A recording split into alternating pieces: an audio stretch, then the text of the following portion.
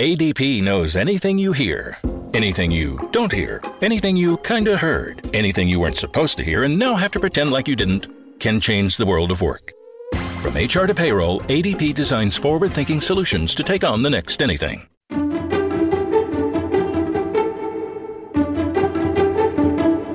Hey, I'm Veronica Dagher, and this is the Wall Street Journal's Secrets of Wealthy Women, where women share how they tackle career, money, and the world. Today, we have a special encore episode for you about an issue that many people are thinking about right now: how to give back. Tens of millions of people are out of work, but some Americans have also reached out to help those in need, whether that's donating to a homeless shelter or food pantry, or even making protective equipment for medical personnel. Last year, we spoke with a woman who knows a lot about giving back, philanthropist Mona Sinha. She's the board chair of Women Moving Millions, an organization of people who commit to donating at least $1 million to charities that support women and girls. We reached out to Mona recently. She said she's encouraging donors to support charities that are fighting the coronavirus. She herself is making donations to New York City restaurants that give free meals to healthcare workers in the epicenter of the pandemic. But she's also doubling down on her commitment to organizations that help women who are overcoming domestic abuse and human trafficking. And she's encouraging her fellow philanthropists to honor their pledges to their favorite charities so that they don't collapse. Mona says she's concerned that some of them won't have enough money to survive the crisis. We spoke with Mona last year about her work and how she got there. And we're reposting that episode today as an inspiration to lend a hand in any way we can. Before we dive into that, a quick note. Next week, we'll be speaking with small business owner Kate Luzio about how she's making changes to her business to keep it going. If you're a small business owner, we'd like to hear from you. We've got our Secrets hotline open. Give us a call and tell us how you're doing, and share your tips for keeping your business afloat. The number is 314-200-5947. We've got that for you in the show notes as well. Okay, now, Secrets listeners, Mona Sinha.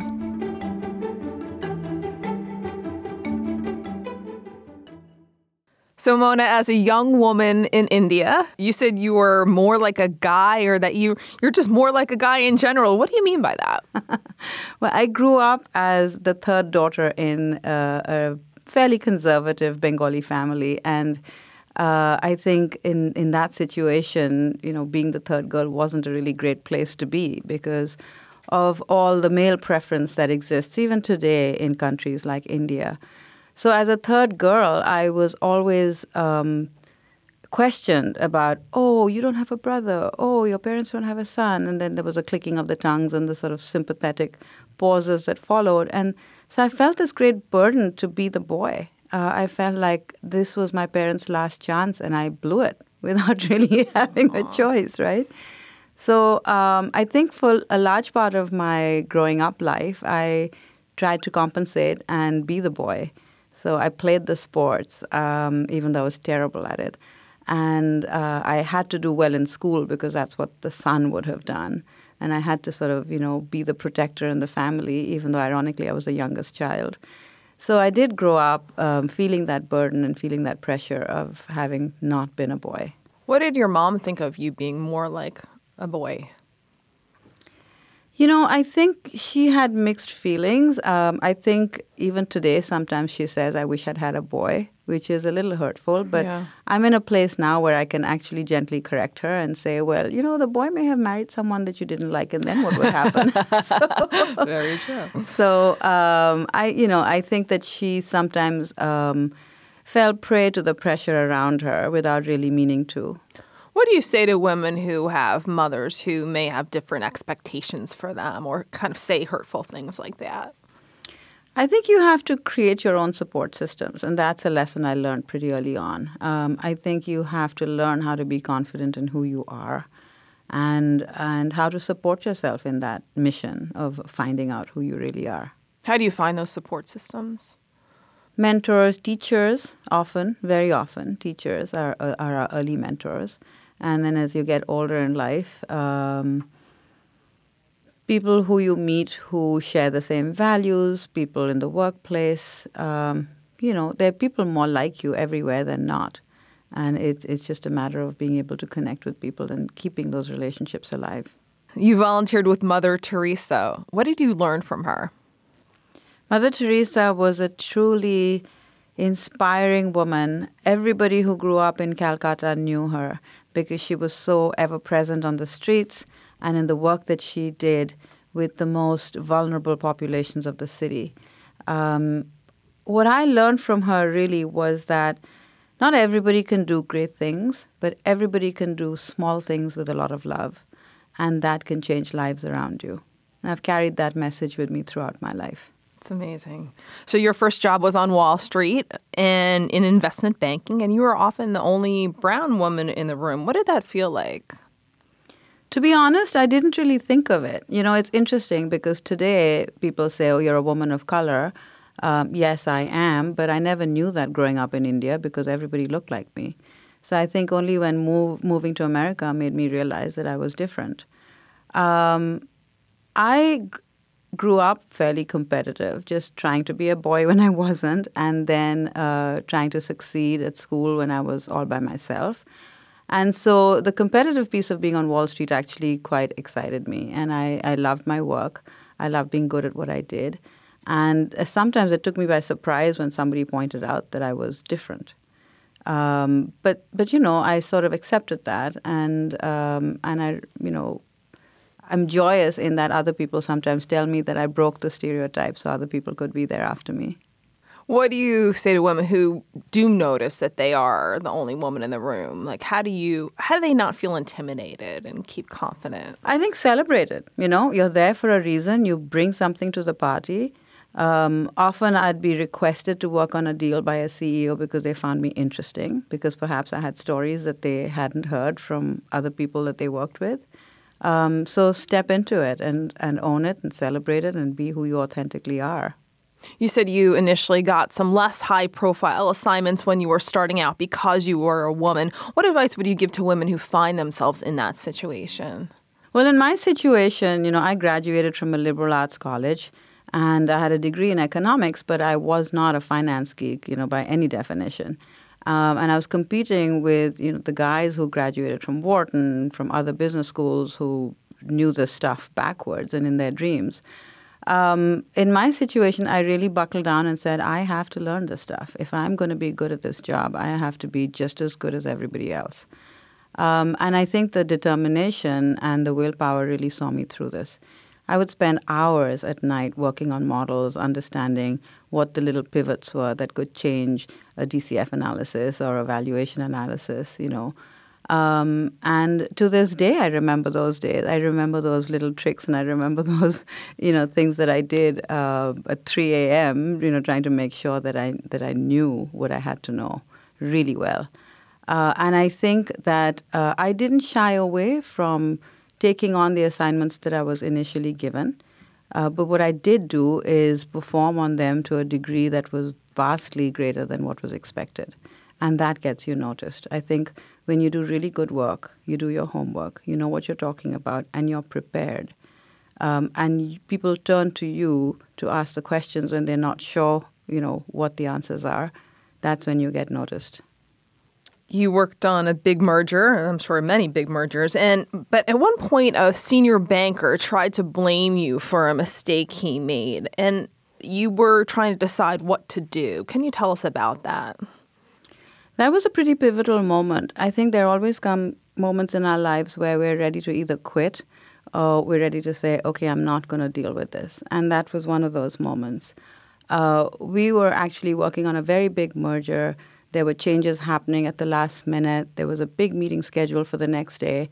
And so the senior banker decided he was going to help me, which I thought was wonderful. But as he was playing around with the model, which I'm sure he hadn't done in a long time, he made a mistake. And in my naivete, I didn't check his work, thinking, of course, he's the senior banker. He knows what he's doing. And so when I was invited to sit in the meeting and they're talking about the numbers, my heart literally stopped because I realized that there was a mistake that he had made in his calculations, and they were basing the discussions off of that mistake. it was one of those moments where you're like, oh my God, do I just be quiet and let them go on? Yeah. But I raised my hand and I pointed it out and the conversation flowed, but I knew there'd be a repercussion. And sure enough, the head of the department called us in, even though the deal actually went through, and sort of, in banking terms, reamed us out because of what had happened in front of a client. And the banker who was there was quiet and didn't say anything. And sort of the blame was placed on my shoulders as a person who traditionally ran the models. So I sat with it for a bit and I left the office. Everybody was popping champagne and celebrating. And I went home and I came back the next day and I went into his office and I said, you need to fess up because this is the start of my career and this will take me down. And initially, he tried to underplay it. Oh, it's done. We're celebrating. It's such a big deal. It's wonderful. You did great work. And I kind of dug my heels in, and I said, no, I'm not going to take that. I said, you need to own up to this.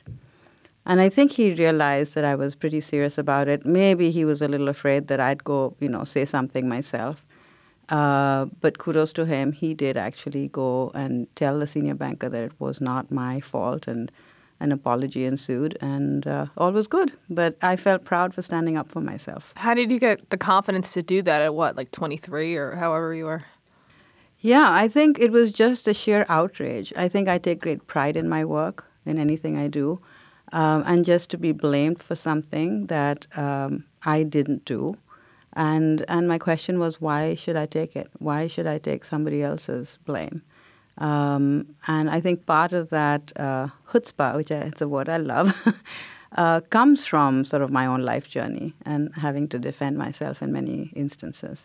What do you say to women who are trying to decide whether or not they should take the blame for someone's mistake or take that gamble, frankly, and speak up?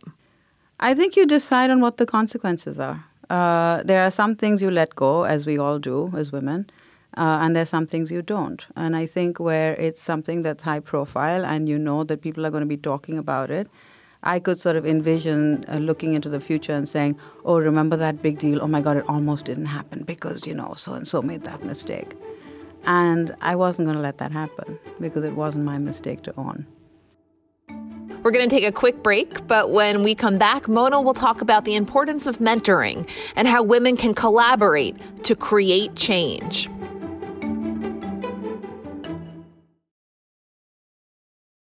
Rapid expansion? We're ready. Worker shortage? We're good. Anything can change the world of work. A celebrity buys the company. Depends on who it is. But relax, we've got ADP. From HR to payroll, ADP designs forward-thinking solutions to take on the next anything.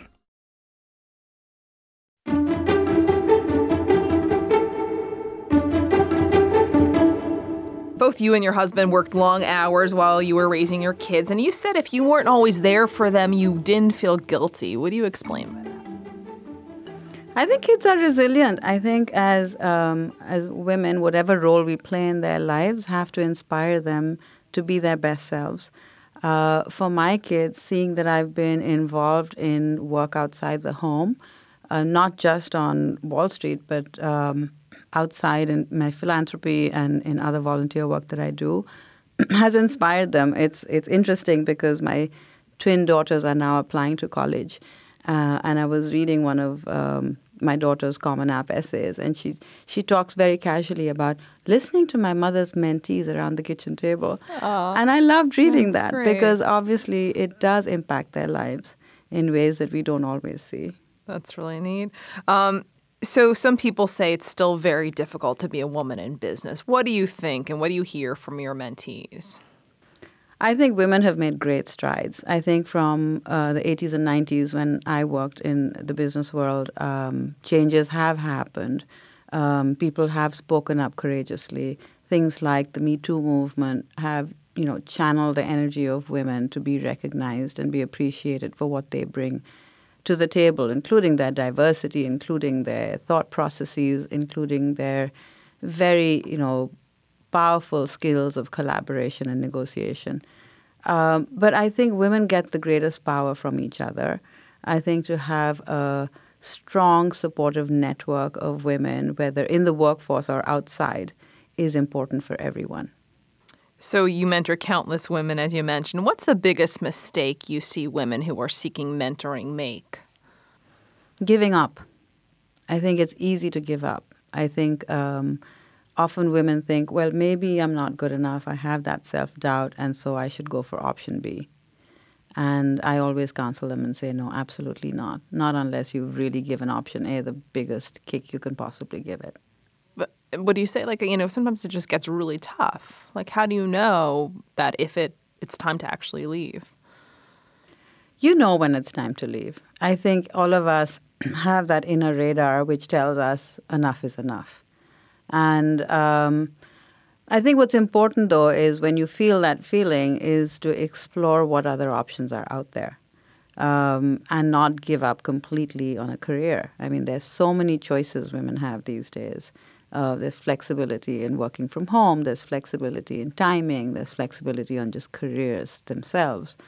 So speak to as many people as you can. Get as much advice as you can. Seek out as much information as you can before making that choice. Do you see women giving up too early, too soon? No, I wouldn't say that. I'd say women question themselves too much sometimes. Sometimes you just have to dive in and do it and celebrate the successes that you have. I think women don't celebrate their successes as often as they should. And I think they do tend to think that they're not good enough.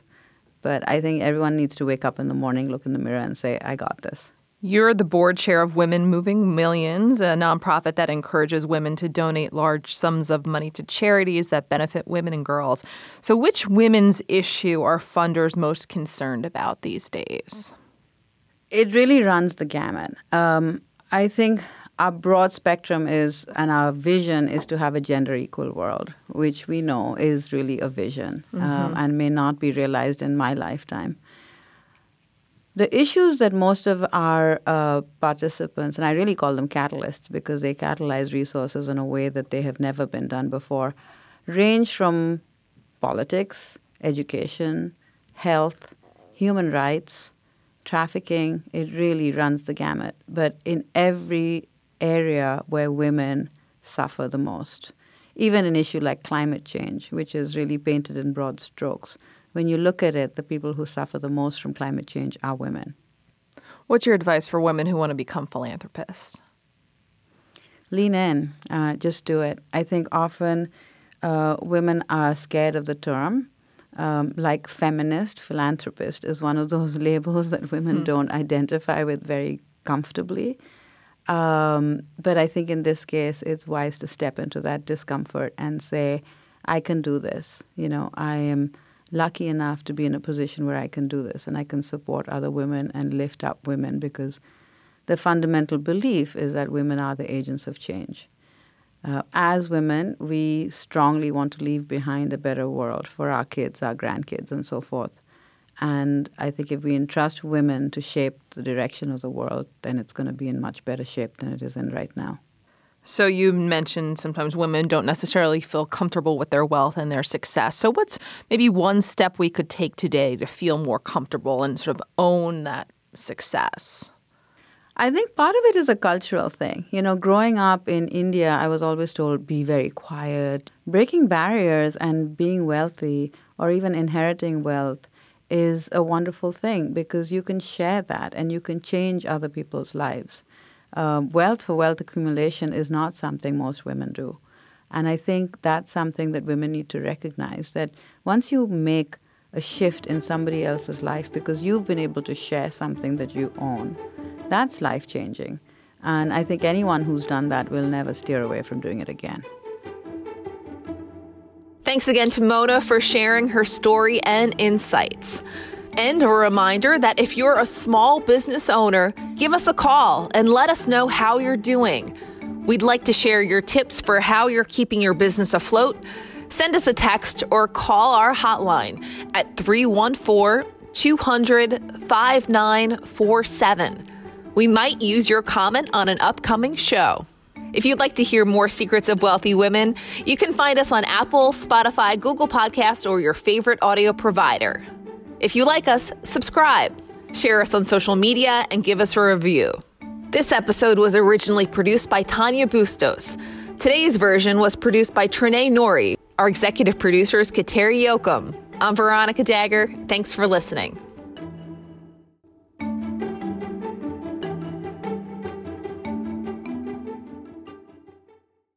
The Claude 3 model family by Anthropic is your one-stop shop for enterprise AI. Haiku is lightning fast and cost-effective, Sonnet strikes the perfect balance between skills and speed, and Opus sets new industry benchmarks for intelligence. Learn more at anthropic.com/Claude.